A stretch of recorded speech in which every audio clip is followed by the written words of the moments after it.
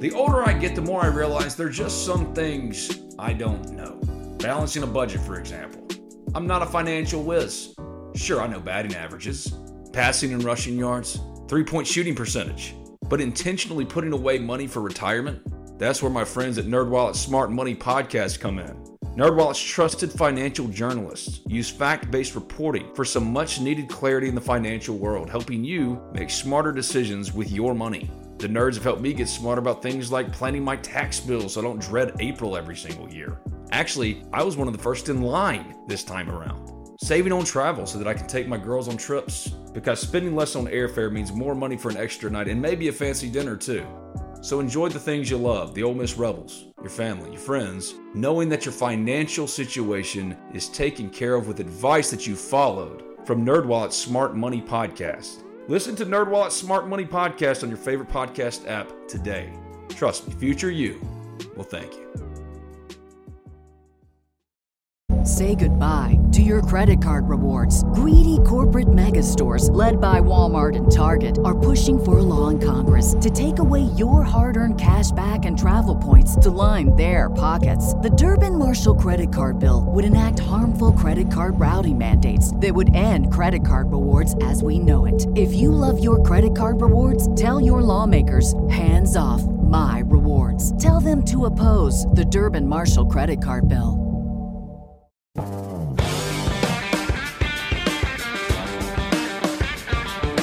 This is the Best of Talk of Champions, brought to you by Modern Woodman.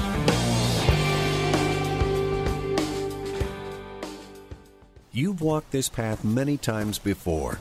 It's a chance to think, especially about your future. How will you turn your retirement dreams into reality? Will you have enough gold for your golden years? Your choices for building funds for retirement can be complicated.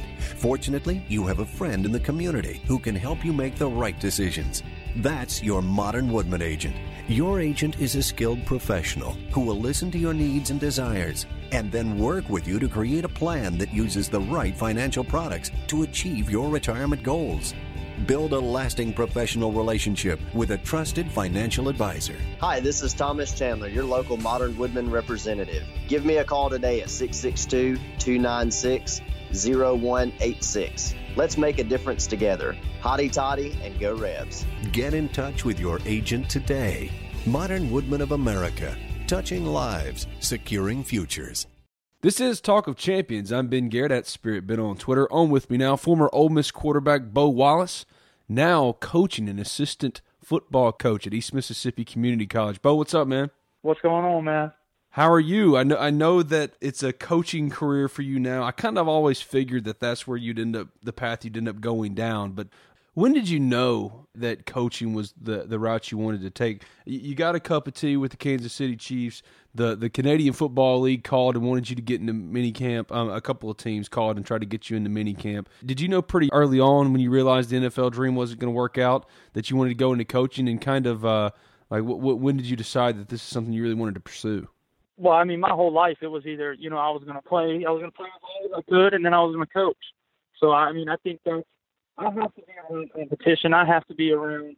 My favorite thing is to scheme somebody up. And I always knew that when I was in college, and I tried to be around the coaches as much as possible to learn and things like that. But I mean, my whole life I knew I was going to play or coach. So I was going to play as long as I could, and then turning into coaching because I have to have that competition. I have to have that try to get better at something every day because.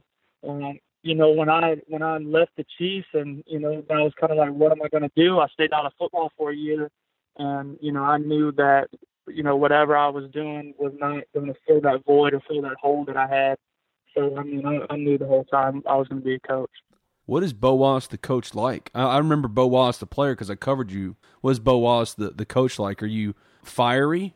I mean, I honestly, man, I think you naturally take to the way you were coached. So I feel like I'm a lot like Coach Warner. I'm going to sit back and, I'm not going to get in your face, cuss, yell, and all that kind of stuff.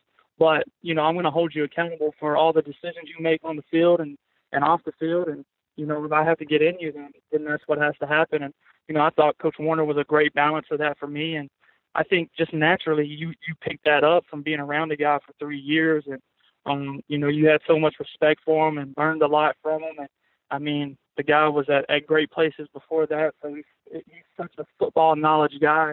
I think you just naturally go into that kind of mentality and personality when you get out on the field, and it's actually, your offense that you're running and things like that.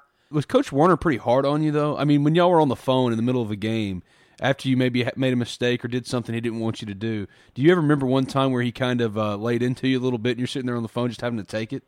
Yeah, I mean, that was a couple times he did. I remember in the Egg Bowl game, when I had my ankle injury, I tried to throw one out of the back of the end zone. I threw it about 2 yards short, and they pick it. So that was a pretty good butt chewing on that one. So I mean, but that's what it was. He was very. I mean, when I needed my butt chewed, he did that, and when I needed, say me and Coach Freeze may have been butting heads at the time or something, he was the guy that was the calming voice of reason and kind of, hey man, just calm down, next series and let's go get it. But if that was a time where I needed my butt chewed, then I definitely was getting that on the phone. Your recruitment was kind of weird as it pertains to Ole Miss. You and I talked during your recruitment. It's the first time I'd ever talked to you. And at the time, Ole Miss was kind of slow playing you a little bit. While Mississippi State comes with the offer, you get other offers. And it kind of bothered you and your family that Ole Miss was so late. What kind of went into that recruitment, and what do you remember most about it? Well, I think I knew what they were doing. Anthony Alford was coming back. He was coming out of Petal at the time, and he's a 4-star quarterback, so I knew Freeze was on him. So I remember, I took 4 visits in 4 days. I was at Mississippi State, then I flew to Indiana for the day, then I flew to Baylor for the day. Actually, I was scheduled to go to Texas, but that's when McCoy decided he was going to stay, and that's when I didn't go to Texas. So they canceled my visit, so I actually took 3 visits in 3 days. And then I remember being on the airport. This is right after Alfred. Same day, Anthony said that he was going to Southern, and that's when Freeze offered me. But I knew that I wanted the Ole Miss offer. I knew that I had been wanting to play there since, my first visit there my freshman year when Ken Austin was the OC. I just fell in love with everything about it. And then I knew they needed a quarterback. So that was the biggest thing. I knew that was my best chance to play. I wanted to play in the SEC. I didn't care that they were 2-10 and, all the academic stuff, because I've been with Freeze. And even though it wasn't the best at Arkansas State, I believed in him. I believed that he was going to turn the program around. When I can remember when they hired Freeze and everybody was up in arms like, man, are we really hiring a Sun Belt guy? I still knew he was going to turn around the program. He needed a quarterback, and I needed a place to go, and it was just a perfect fit because I knew the offense. That was the big thing. Are you going to change the offense? Are you going to change the terminology? So I went in there, head above heels above everybody else because, I knew what, dog meant. I knew what cat meant. You know what I mean? So I went in there with a leg up on everybody.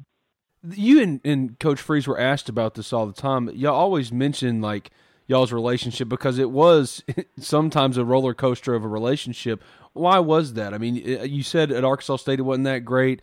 Coach Freeze has even acknowledged at Arkansas State it wasn't that great. Here, y'all both got into it about stuff all the time. What was it about y'all's relationship that made it so up and down? Man, my first 2 years there, I'm not going to act like I was the most mature kid in the world, and I think that he didn't want his quarterback to not be. And I mean, not the face of the program, but I mean, the quarterback of an SEC school, he didn't want me acting the way I did sometimes. And looking back, I was very immature, probably my sophomore and junior years. And then, my senior years, you kind of see the light at the end of the tunnel. Like, man, I got 13 games left. Let's pick this up. Let's start acting right. That's when our relationship really took a turn for the best. Was my senior year, and that was our best year together. Because I think he saw, how much I wanted to grow and how much he could help me. And then, I was just a guy that spoke his mind. If I didn't like what was going on, I kind of told him or told somebody. And sometimes that would make us clash and things like that. But, it was never a time where I didn't want him to be my coach. And I feel like that was never a time that he didn't want me to be his quarterback. So, that was an understanding there that, man, we might butt heads, but we need each other. You know, you're trying to win as many games as possible and take care of your family, and I'm trying to compete my tail off. So, I mean, it was always we need each other, but there was definitely some button heads.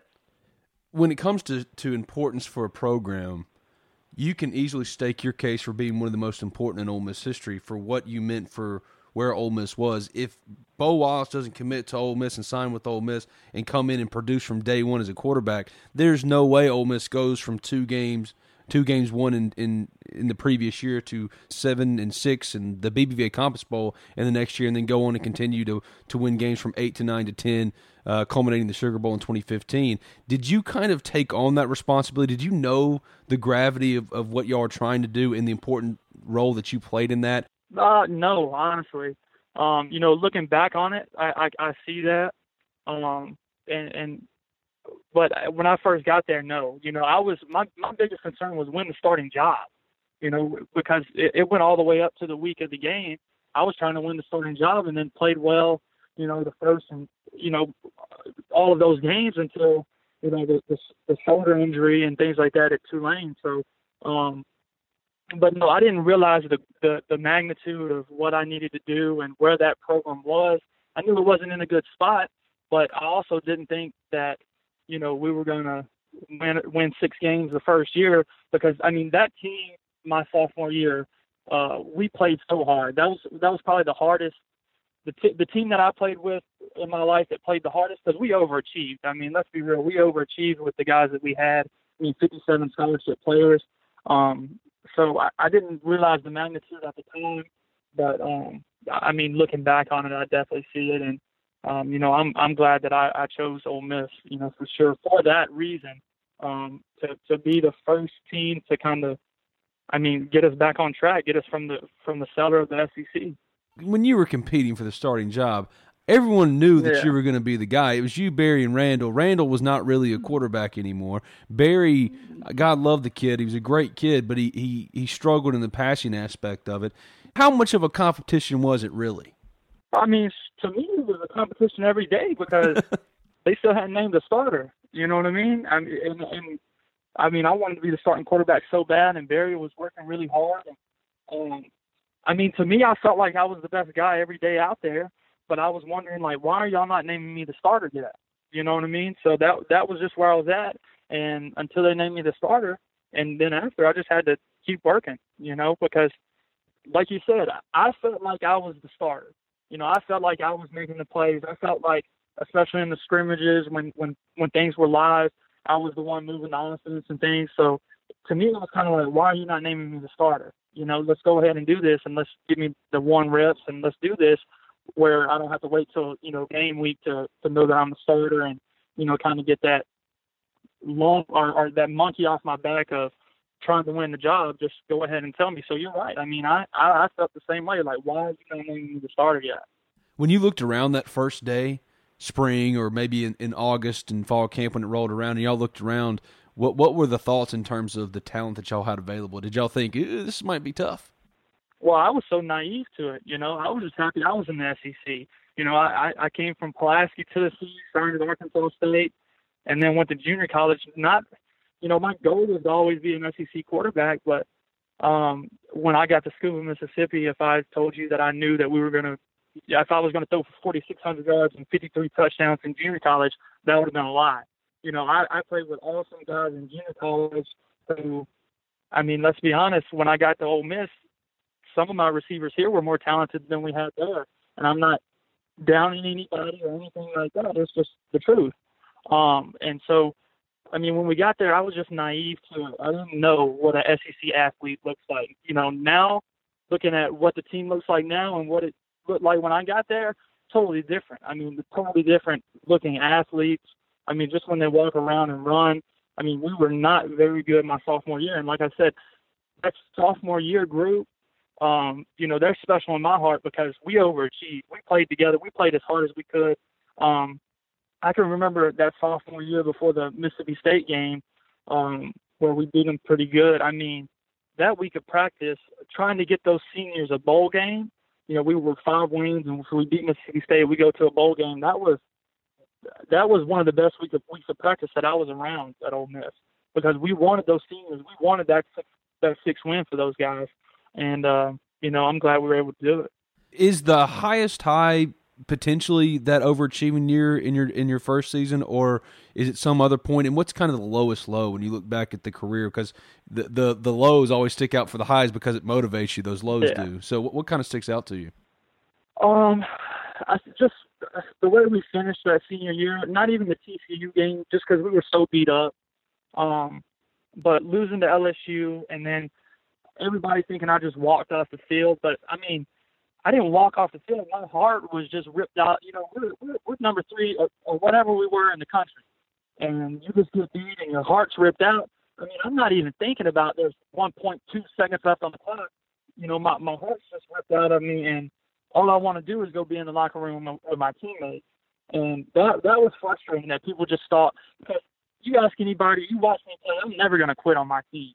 That was just me. Like, it was almost like you blacked out after I threw the interception, and I was done.